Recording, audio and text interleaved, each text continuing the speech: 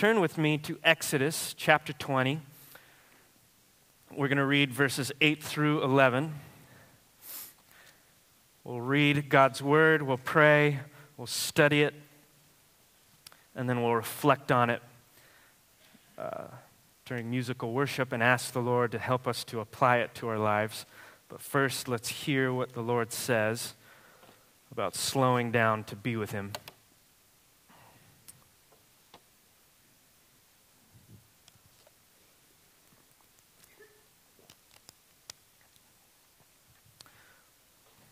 You might recognize this chapter. We're right in the middle of the Ten Commandments. So I'm going to read one of them, the one right in the middle. Starting in verse 8. Remember the Sabbath day to keep it holy. 6 days you shall labor and do all your work, but the seventh day is a Sabbath to the Lord your God. On it you shall not do any work, you or your son or your daughter, your male servant or your female servant, or your livestock, or the sojourner who is within your gates. For in 6 days the Lord made heaven and earth, the sea, and all that is within them, and rested on the seventh day. Therefore the Lord blessed the Sabbath day and made it holy. This is God's word. Let's pray together. Lord, as we come before your word and listen to the things that you have said, we pray that you would give us ears to hear, and we pray that you would give us the promised Holy Spirit, who the prophet Jeremiah and Ezekiel said would come and change our hearts from the inside out, so that we would not just look upon your words and your law, hoping to conform to them, but from the deepest part of who we are, we'd be changed and actually desire the things of God. And we just pray that by your great power, you would change us at the heart level.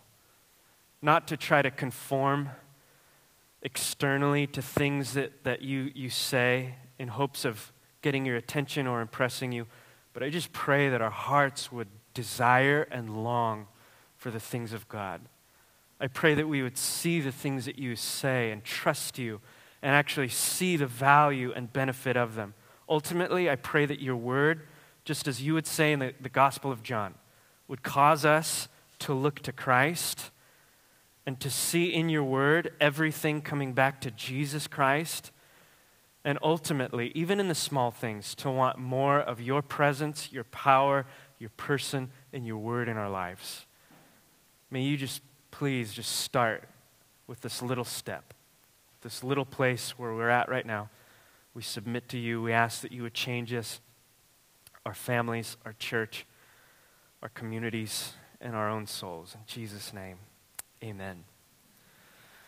So last week, we spoke from the Gospel of Mark on slowing down to be with Jesus. How many of you listened to that? You're like, this is a great idea. I'm going to do it. You went out Monday, failed.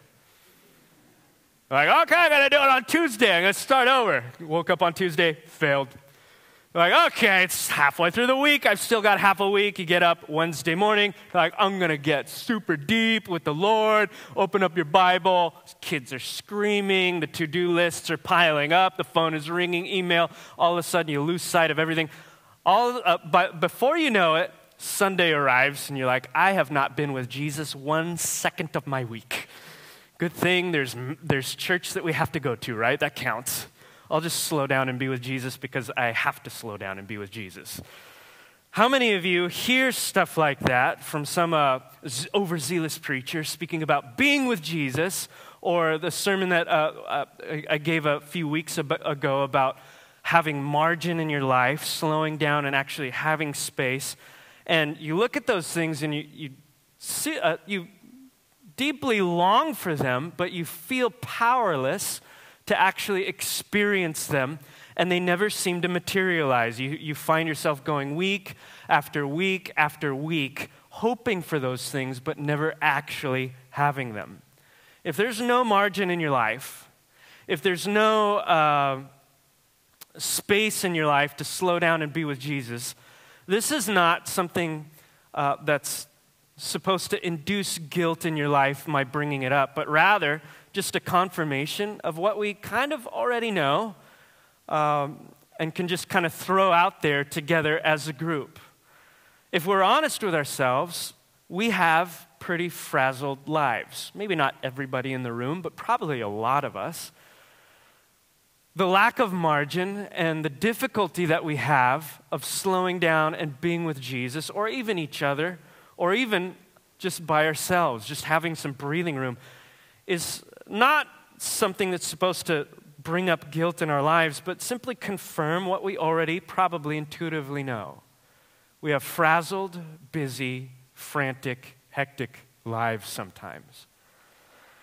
Perhaps this has been very difficult, disillusioning for you as a Christian, because you've seen or heard those scriptures, like Jesus himself saying, I have come to give life and life more abundantly. Or saying in, I believe it's in Matthew chapter 11, that if you come to me and take my yoke upon you, all you who are weary and heavy laden, I will give you rest. And my yoke is easy and my burden is light. And you look at those things and you say, well, I've been following Jesus, I think, but my burden is not light and it's not easy. And following Jesus has not been all that it's cracked up to be. And I know the abundant life is somewhere out there. I believe what Jesus says is true, but I have not experienced it. When he says in John, anyone who believes in me out of his innermost being will flow rivers of living water. How many of you are asking on a daily basis or a weekly basis, where is this living water that's being spoken about? Maybe you even come into a church gathering and you see people worshiping and they're crying and their eyes are, their hands are raised and they're on their faces and you're like, I want that. How come other people seem to have this living water, abundant life, and rest from on high, and I don't? Perhaps you look at these words like abundant Christian life. You say, that is so far from my experience. What I have is stress. What I have is not an abundant Christian life, but an adrenaline-addicted Christian life. I live off of adrenaline, not just in emergencies, but I wake up in the morning with an adrenaline rush, and I go to bed at night hardly able to sleep because of an adrenaline rush. Perhaps I have health problems because of the stress in my life. Maybe the lack of margin is now creating relational friction in your life. Even when you do have time to be around other people that you ordinarily love and enjoy, you just, as a Scazzero says, you leak out onto them. Passive-aggressive remarks or sarcasm, or maybe you jab, or maybe you attack. Even your relationships are lacking margin. Perhaps you've experienced what you might call shallow community. You don't have deep, meaningful friendships that take time. You just have acquaintances and associates. Maybe you have a superficial spirituality and you're longing for more. You really do believe Jesus is the way, the truth, and the life, but there's something missing. There's no depth there. Maybe all of those combined things you've been experiencing for years, and you're now on the verge of what we might call burnout. Burning both ends of the wick, so to speak. Physically, could be emotionally, spiritually, or relationally. But whatever it is, you might say, I'm a Christian, but the abundant life is not my experience. I am running on empty with little to no margin for some of those things that we talk about that we really do believe are important. And here's the truth. Here's the reality of the situation. We can talk all day long about margin in our lives, but unless something changes in our lives, you'll never experience it. We can talk about rest and the abundant life. We can talk about little things like margin and slowing down to be with Jesus, but unless something dramatic changes, we will continue to live frazzled lives. I want to speak from the scriptures because I believe that God speaks into our frazzled lives a word of good news, and I literally mean a word. Sabbath. Sabbath. What is the Sabbath? I believe it may be one of the most refreshing and revolutionary things some of you have ever heard or experienced. Sabbath really has its origin in the beginning of creation, God's creative activity that we see in Genesis chapter 2, especially verse 2 through 3, where God creates, and for the first half of his creative activity, he's creating space. Second half of his creative activity is filling that space with living things, creatures and animals and plants and, of course, human beings. And then on the seventh day, it says that he rests from his work, or he stops working. We're told in Exodus, in our text, in the Ten Commandments, chapter 20, verse 11, the people of God are also, just like God ceased from his work, are to rest on the seventh day. We'll talk about the seventh day in a bit, but I want to talk about rest right now. Because in our frazzled lives, in our way of, speaking for myself, having lived a frazzled lifestyle, I tend to look at things through that lens. So when I think of rest, I think of it through the lens of my own experience, which is exhausted and frazzled and anxious. So when I think of rest, I think of something reactionary, right? I have been working, I am now burning out, I need to react against that work before I completely fizzle out so that I can get back to work. But rest in God's understanding, what we see here is not reactionary. It's actually the apex of his work week. I'm getting that because in Genesis, it doesn't actually say he stopped on the sixth day. It actually says he completes his work on the seventh day when he rests. And it's actually giving us a picture that the rest isn't like this inconvenient blurb in his week of activity. It's actually the goal of his work. It's where everything is headed towards. The word for rest in Hebrew is menuha. Menuha. And, it's translated rest in the scriptures, but it can also be translated as joyous repose, tranquility. And here's my favorite, delight. So what we're speaking about here is not God being, sitting around bored. We're not talking about God being tired, for God doesn't get tired or weary, the prophet Isaiah tells us. We're not talking about a mere day off to recover, nor are we talking about a vacation, which is also functions for a lot of us as simply a reaction to exhaustion.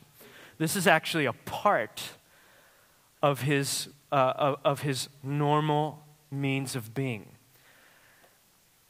And so rest for God doesn't look like a reaction. It looks more like the goal of all things. He works, the work is good, but it's heading towards the most important thing, which he calls rest, a time for him to look upon his creation with rest, to cease from work and delight in the things that he has made and done.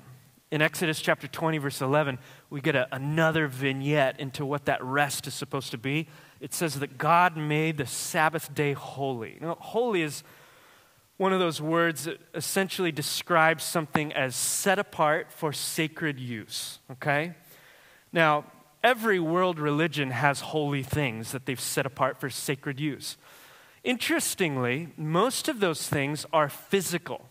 They are places, they are buildings, they are temples, they're people, they're physical things. Very rarely, I don't even know if in any world religion do we see someone setting apart time itself as a sacred container for holiness and delight. God looks at this unit of time and he says, I am making this holy. The Jewish theologian Abraham Heschel notes, while for other world religions it's actually physical places, cathedrals, churches, synagogues that are holy, for us the Sabbaths are our great cathedrals, this unit of time that we have set apart. And really, if you want a visual to think of something that's been made holy, think of a container. God has taken this unit of time, he's put boundaries around it, and it is now a container for him to fill with other things. Gone is the work, and he is now filling it with other things. What are some of the things that he's filling with? Well, if we're to take our cue from what it means for God to rest, he's not exhausted and tired. He's filling it with joyful repose, tranquility, space to delight in the things that he has done and made. God is ceasing his working activity to delight in a week of creation. So what is the Sabbath? Well, the Sabbath is a block of time, usually about 24 hours, for ceasing work to rest and to delight. And traditionally, for Jewish people, the Sabbath starts at sundown on Friday, ends at sundown on Saturday. In some Christian traditions, that has been moved to Sunday. Paul says in Romans chapter 14, doesn't matter what day it is. Some people observe this day, other people observe all the days. What matters is what you've decided between you and God. But the Sabbath is a block, a unit of time made specifically to cease working and to rest in God. Now, the more poignant question perhaps for some of us is, why should I care about that? Because listen, we're frazzled. And our solution to a frazzled life, at least mine, is to work harder. And I don't want some preacher telling me what I really need to do is hustle, is to not. When I have a list of things to do that's stacked this high, when I've got kids screaming at me for juice and for food and for all sorts of other messy things, and when I've got people demanding of me, and when I have my own self-imposed pressures, the last thing I want is for some person to tell me, stop doing all of that for a day. So some of you perhaps are asking, maybe you're saying this in your mind, you have 5 minutes before I walk out of here and get back to my list. I want to take 5 minutes, or maybe 15, to give you 3 reasons why you might be compelled to take this commandment seriously. The Sabbath has spilt more ink than possibly any topic in the Hebrew Bible, more than most of us could read in a lifetime.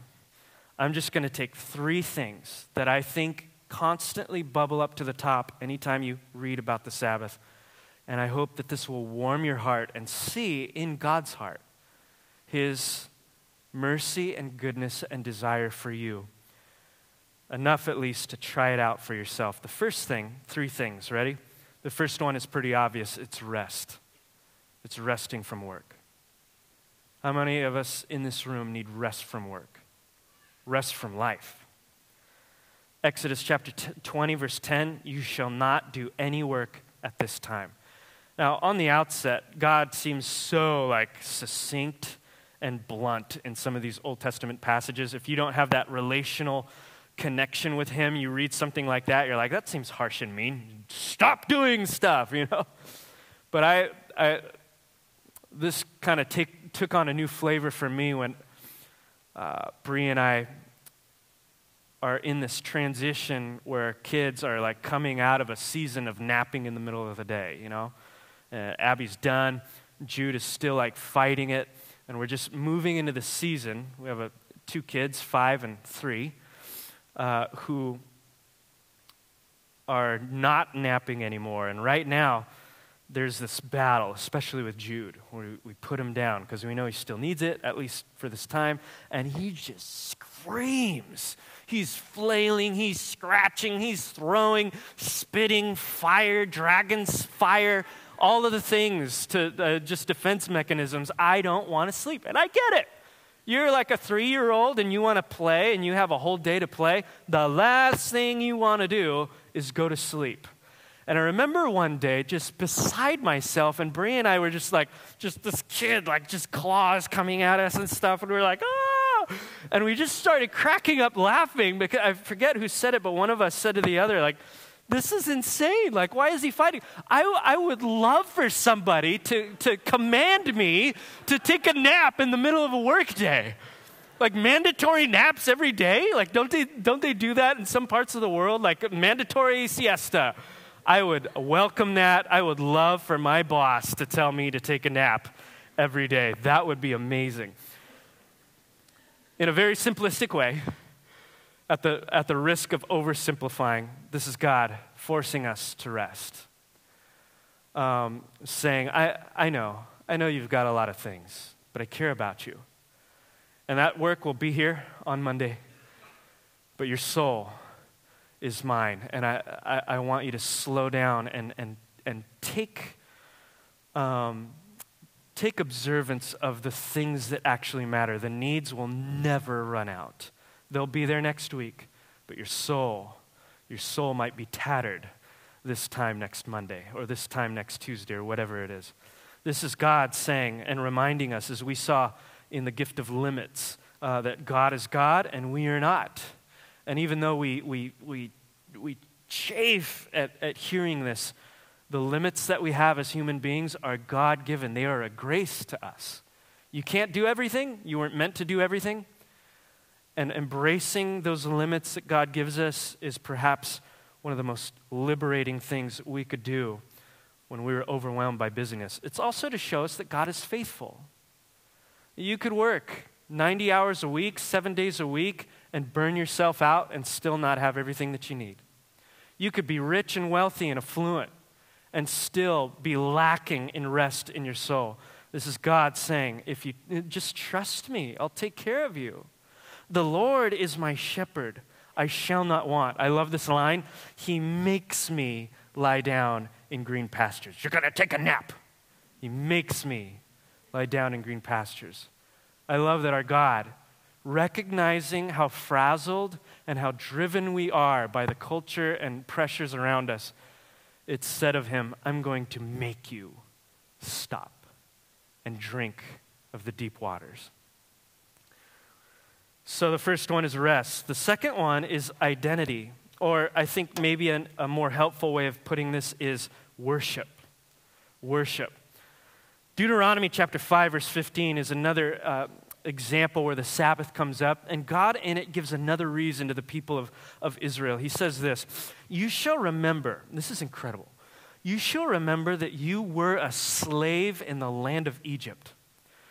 And the Lord your God brought you out from there with a mighty hand and an outstretched arm. Therefore, the Lord your God commands you to keep the Sabbath day. You see what he's doing? Do you understand that Israel came out of nonstop brutality and enslavement to a world power? They were working 7 days a week, unheard of hours every day. They had been stripped of their identity, their human dignity, their worship, their belonging, everything. They were not people in the eyes of the Egyptian Pharaoh. They were oppressed and pushed down. And one of the first things God does when he redeems them out of slavery is he gives them a new identity. You used to belong to Pharaoh, but now you're mine. But notice God doesn't just say that. He gives them a ritual of space and rhythm to remind them perpetually for the rest of their lives. You don't belong to Egypt anymore. You belong to the family of God. You don't live under the rhythms of Pharaoh anymore. You live under the rhythms of the kingdom of God, which are good and pleasant and full of joy. And by them doing this, this is actually an act of resistance by God's people against the narrative of oppressive powers. We are no longer identified by Pharaoh or the surrounding culture or society or other people's expectations or the pressure to keep up with the Joneses or our deep-seated desire for a 3-bedroom house in Montecito, or any of the things that drives us mad. God is saying you don't have to be enslaved to those things anymore. You belong to me. And to participate in a day of rest and delight is an act of resistance against worldly powers and pressures. One of the most beautiful modern day examples I've ever heard of this is a photo company called B&H. Founded in 1973, they are on the corner of 9th Avenue and 34th Street in Manhattan, New York City. And they are the largest non-chain photo and video equipment store in the United States. They're actually the second largest in the world, second to one in Tokyo. Wildly successful in a world of online sales. They still have this giant building that is just wildly successful, just killing it. The owner is Jewish. Hermann Schreiber is a Hasidic Jew who will not conduct a business on the Sabbath. So for them, that means they have to close their store at 1 p.m. on Friday, and all day on Saturday they're closed. The biggest shopping day in the week. Now, many of their sales are made online, and you can peruse the B&H website on a Saturday, but you can't make an online order. Even though their website presence is huge, totaling almost $116 million in online sales in 2014, wildly successful. If that isn't insulting enough, they're also closed on Black Friday. Recently, a customer asked the B&H director of communications how they could close not just the retail store, but also the website on Black Friday, the day after Thanksgiving, and the busiest shopping day of the year. The director simply replied, "We respond to a higher authority. And our wallets ain't hurting." I added that one. He didn't say that. Not even Amazon can take them down. We respond to a higher authority. We don't respond to Pharaoh anymore. We don't respond to Amazon. We don't respond to business culture or Wall Street or our neighbors. We respond to God, and God calls us to rest. On a much smaller note than Egypt, we, like B&H, also live in an oppressive culture too, and perhaps for some of us, it's busy, productive, frazzled. And the Sabbath message is still the same. You don't belong to them anymore. You belong to God. The third thing that the Sabbath gives to us is a sense of delight again. How many of you need a little more delight in your life? We're not just called to rest. We're not just called to worship. We're called to delight. Not just getting that from the Hebrew word for rest, which entails delight, but God also says in Exodus, here in our text, Exodus chapter 20, verse 11, it says, "For in the 6 days when he made heaven and earth and sea and all that is in them, he rested on the seventh day, and then the Lord blessed that day and made it holy." That word blessing speaks of spiritual well-being. That means the mind and body and soul and emotions all being well within them in the presence of God. In other words, God is making this container, he's setting it apart as holy, these 24 hours, as a means for our spiritual well-being that we might delight in them. And he sets the pattern. God rests. He delights in his creation. He blesses it as a means of spiritual, emotional, and physical well-being.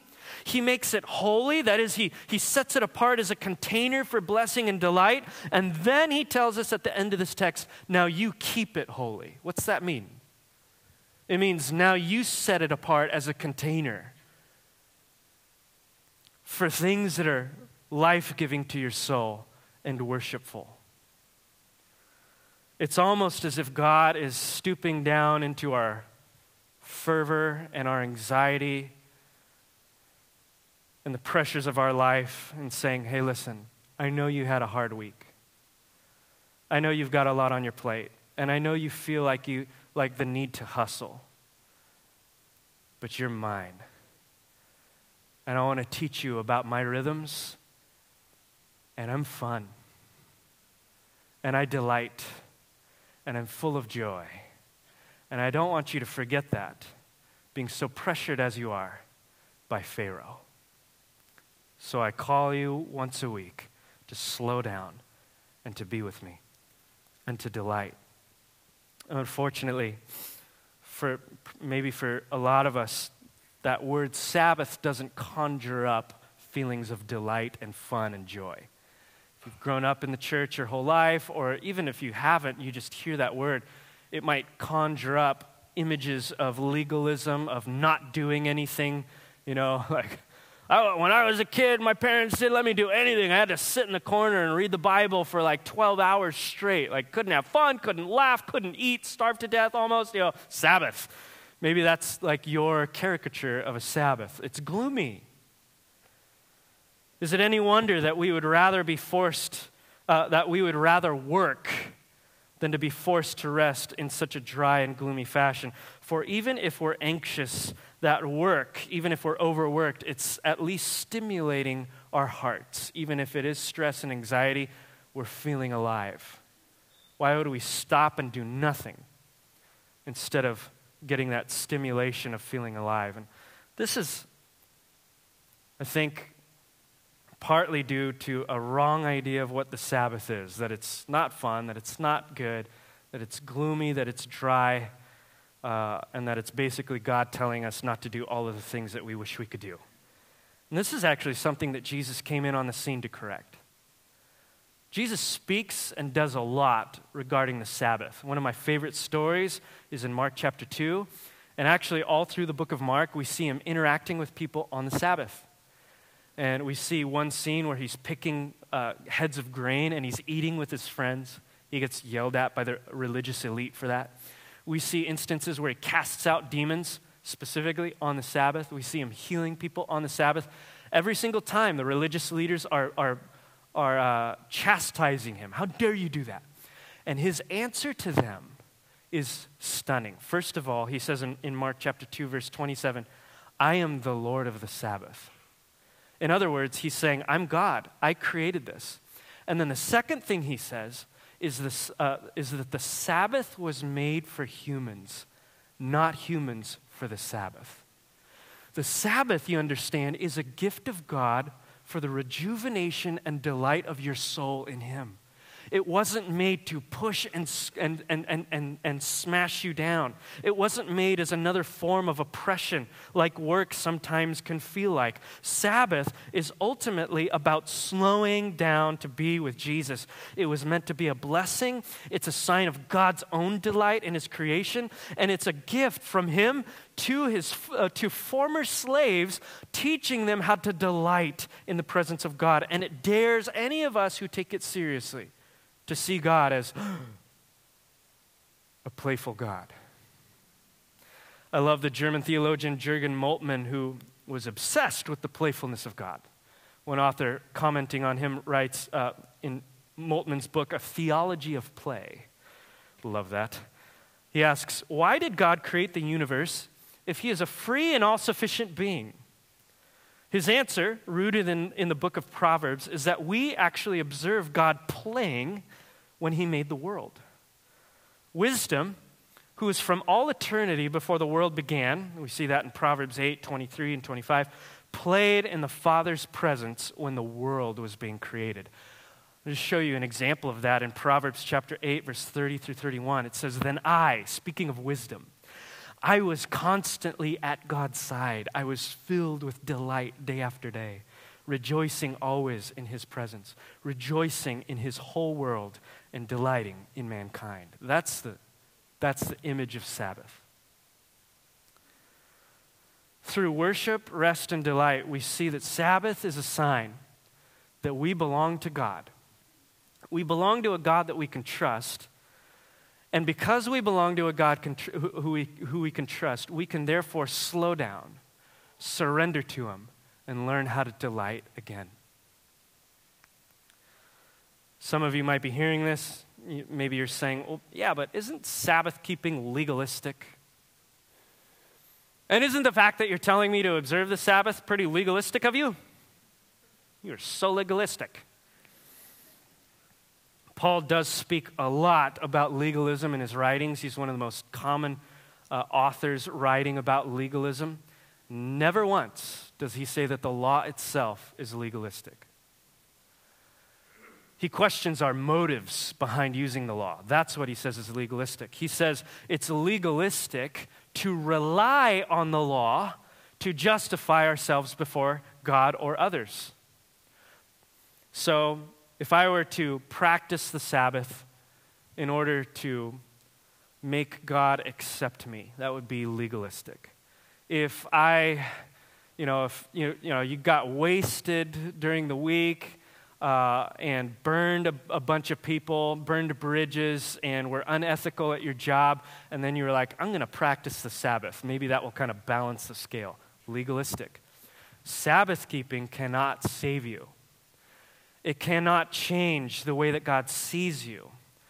And you can add to that list any practice or observance. Going to church, reading your Bible, praying, being a part of a home group. Those things can't change or save you.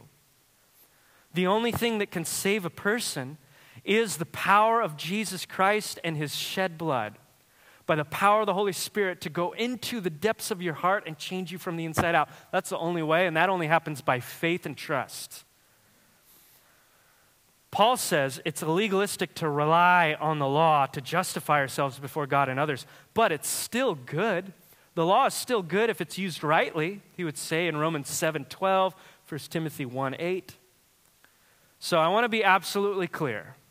We are saved by grace through faith, not by Sabbath, not by reading the scriptures, not by studying, not by church attendance, not by anything that we do. We are saved by the grace of God through faith. So, again, very clear. If you don't observe the Sabbath and you're a Christian, you are still a Christian, okay? Don't want anyone to mistake what I'm saying here. If you don't observe the Sabbath and you're a Christian, you will still get to heaven. Got it? You can never observe the Sabbath any day of your life, and if you're a follower of Jesus, you are still a follower of Jesus. If you don't observe the Sabbath, you'll still get into heaven.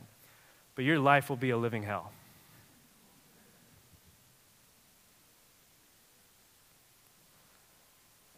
When we don't take seriously the rhythms that God has given us, we will pay the price. He's not going to hate us for it. He's not going to stiff arm us when we get to heaven's gates. We're going to suffer the consequences of it.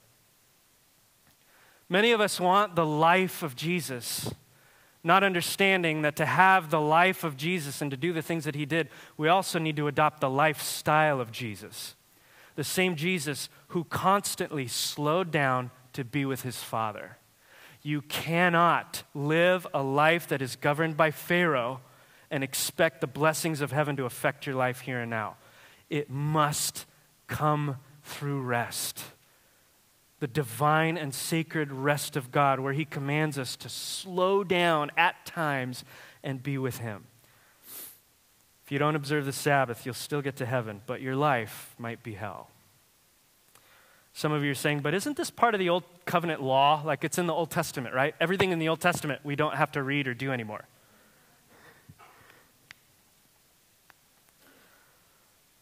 This is one of the 10 Commandments. What if we were to do that with the other 10 Commandments? Just go with me. Thou shalt not murder. Well, that was part of the Old Covenant in the Old Testament, which we don't have to do anymore. So I'm going to kill everybody that gets on my nerves today. Stealing, greed, whatever. Old Covenant. Look, I know that is so trendy today to disregard things in the Old Testament that we are uncomfortable with. But as Christians who honor God's word, we just can't do it. We need reasons for the things that we do, and those reasons have to come from the Bible itself. Now, there are practices in the Old Testament that look different than they used to, right? In Leviticus, it says don't eat certain animals like shrimp. And yet, how many of you are going to go to the pier and eat a shrimp cocktail and not sweat a bead about it? Now, stuff like that, or, the Old Testament also tells us not to mix fabrics, but how many of us love H&M? You can't go into H&M. The reason H&M is so cheap is because cotton and polyester fabric mix. And yet none of us are freaking out in our souls because we're disobeying God. But the reason for those things is not arbitrary, even if it might be for you. The reason is we have looked in the New Testament and seen examples of Jesus himself or the apostles, not abrogating the Old Testament, but saying in one way or another, here's a command in the Old Testament that is teaching a principle. And that principle has been fulfilled somehow in Jesus coming. And so the expression of that practice has been changed a little bit, but the principle remains the same. So, for example, shrimp, the no shrimp laws, that had to do with clean things and unclean things. In Leviticus, that whole book is about the difference between being clean and unclean. The whole idea of Leviticus is that the people of Israel were called to look different than the surrounding culture.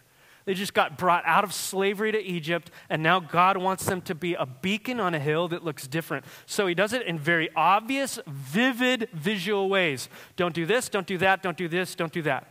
When we get to the New Testament, we don't just disregard it just because we don't like it or it's weird, but because we have reasons that something has changed. For example, the shrimp laws. I'm kind of picking on that one. Jesus comes along on the scene and he says this. It's not what goes into your mouth that defiles a person. It's not what goes into your stomach. It's actually what comes out of your mouth, out of your heart, that defiles a person. So it's not about what you eat or what you don't eat. It's about what's in your heart. Anger, greed, resentment, lust, all of those things. That's what needs to change, not your diet. Peter would have a dream after that later where he would see all these different kinds of foods falling from the sky, and God tells him, you pick up and eat, Book of Acts. And Peter says, I will never eat that which is unclean. And God says, do not call unclean what I have declared clean. And that was a huge moment for Peter. He realized that through Jesus, unclean things could be made clean. That was specifically about Gentiles, but then it moves on into all sorts of things. Paul would pick it up in Romans chapter 14 and say it's really not about food. It's about your conscience before God. Some people won't want to eat this, that's okay. Some people want to eat that, that's okay. What matters is your conscience before God and how you're treating one another. There's freedom in Christ. So for all of you that want that shrimp cocktail or want to shop at H&M, God be with you, okay? But you see, there's reasons. We don't just chuck out things in the Old Testament that we don't like. And there's certain things that never get changed, even in practice, like sexuality, right? So when we're looking at something like the Sabbath, we should ask, what does Jesus or Paul or Peter, whoever, do with the Sabbath when it comes in on the scene? And they do interact with it. What they do with the law, what Jesus does with the law in the Sermon on the Mount, is he actually intensifies it.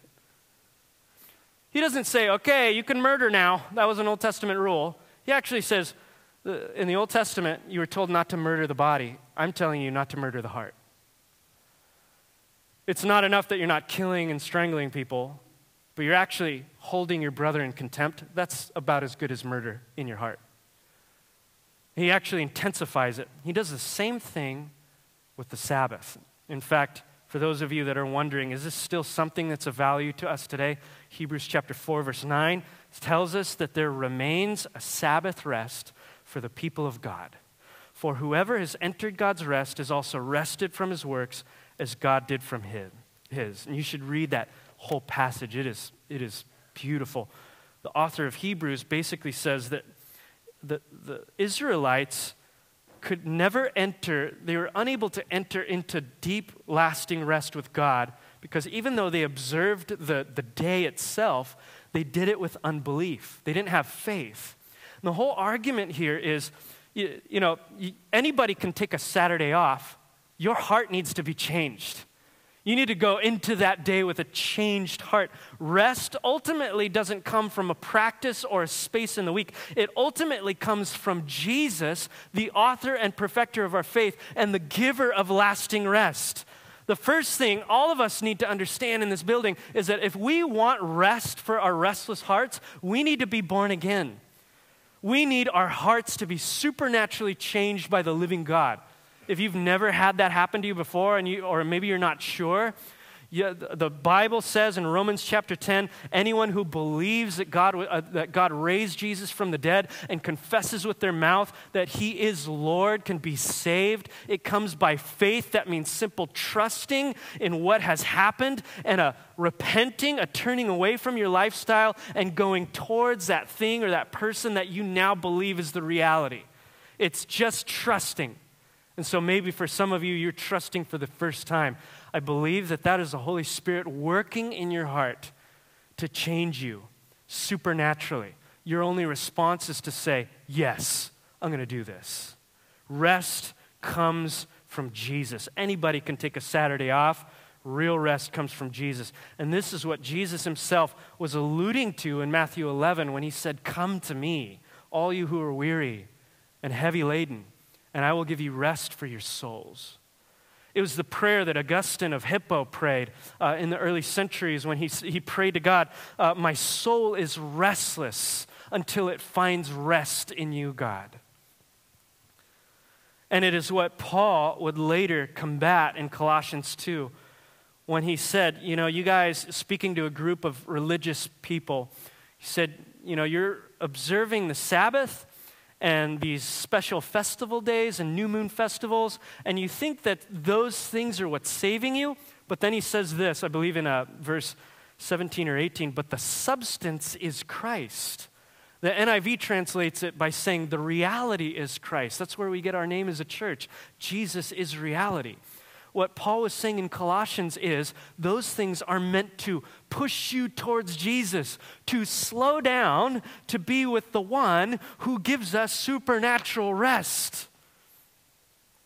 So you must be born again. If it misses Jesus, if you miss that, you miss everything. However, upon being born again,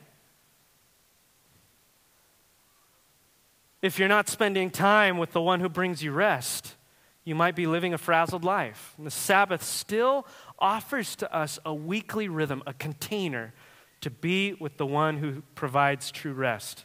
Some of you say, well, I work 7 days a week. Even when I'm not working, I come home and my mind is working. But that's okay. Jesus is my Sabbath. No wonder we're so frazzled. When Israel came out of 400 years of slavery to Egypt, God didn't say the Sabbath is within you. He gave them a full day. He gave them a full day and said, I want you to set it apart.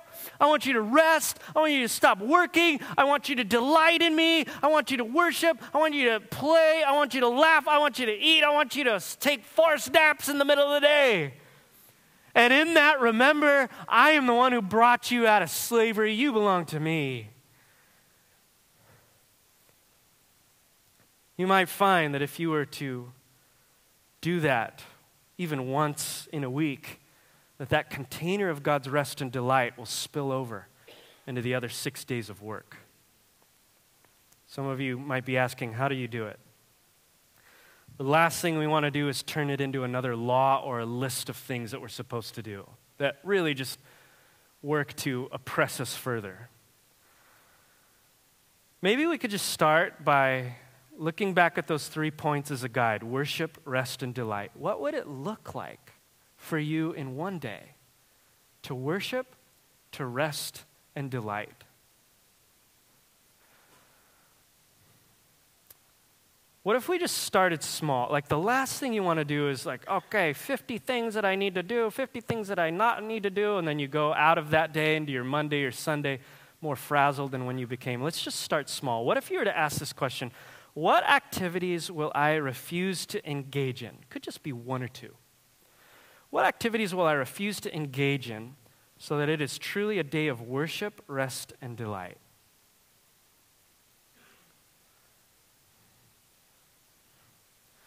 Two, what activities bring me delight and joy and are life-giving, and how can I incorporate them? What can I take out of a day? What can I add to that day that will rejuvenate and give life to my soul? Then third, you pick a day, ask God to help you, see where it leads you, and adjust from there. And this is going to look different for everybody.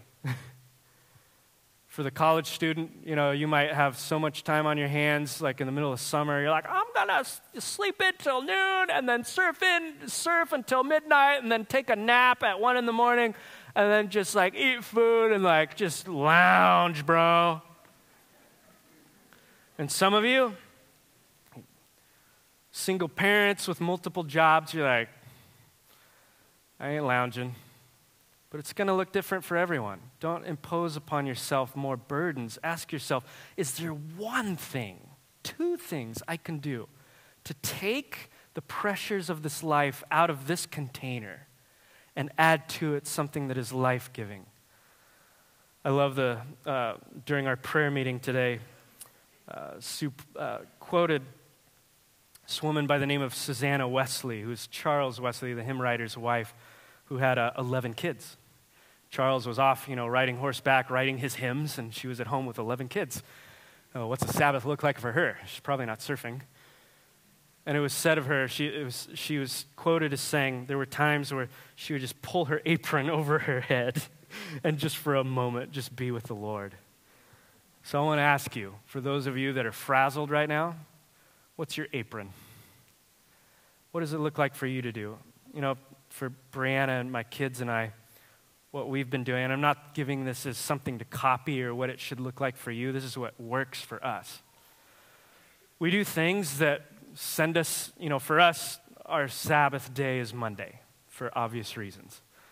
And so on Monday, we have a list of things that we have just known over the years fill our hearts. And you wouldn't know that we're practicing a Sabbath by looking at us because we're not gloomy.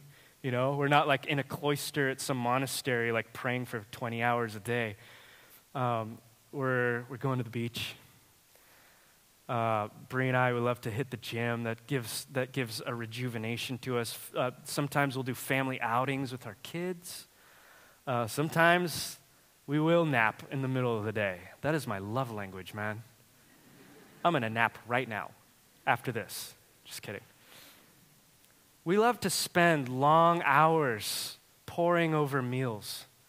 Dinner, we take a long time to make dinner. Sometimes it's really fast, but on that Sabbath day, we love to just put our hands in the dirt, to peel the leaves and to work with it and to slow down. We're in the kitchen talking and laughing. We'll pray together. And I don't mean like we're praying in the corner for hours. Like it might just be a prayer at a meal, an intentional prayer. Like we might bless our kids right before they go to bed, or at prayer we'll thank God for something. We might have friends over and just laugh. It changes every week, but these are life-giving things. One thing that almost never changes is what we don't do. We don't work. And we love working. For Bree, these are things like errands. She does the finances, so no finances on Monday. Even though these are huge pressure upon our shoulders, we wait until another day, or at least we try. To-do lists, laundry, groceries, financial stuff. For me, I'm not in an office working. I'm not at church, but I can bring it home with me in my mind. So I stop thinking about what I need to do.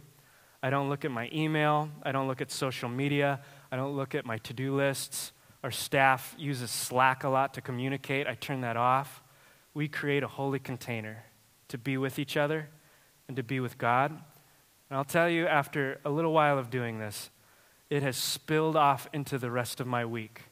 Even when days are so full of frantic chaos, I've just started to notice a slowness in my heart in the middle of that chaos.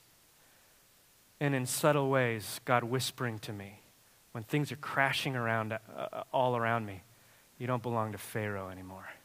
You belong to me, the one who calms the storm.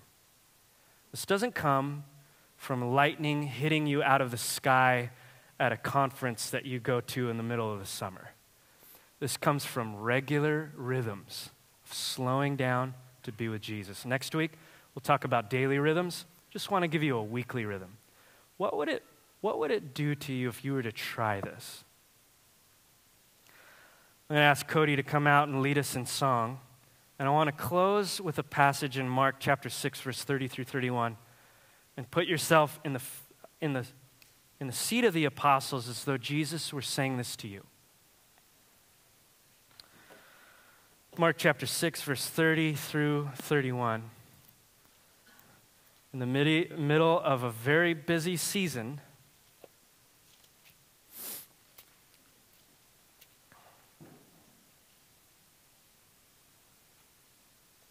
it says, the apostles returned to Jesus and told him all that they had done and taught. And Jesus said to them, come away by yourselves to a desolate place and rest a while. For many were coming and going, and they had no leisure even to eat. And so they went away into a boat to a desolate place by themselves. As we go into a time of worship through song, I want you to imagine a God who has everything under control and whose primary desire for you is to come away and to be with him. Thank you, Lord, for for your unending mercies and love and goodness towards us. May you help us to realize these things by the power of your Son and by the presence of your Spirit. In Jesus' name, amen.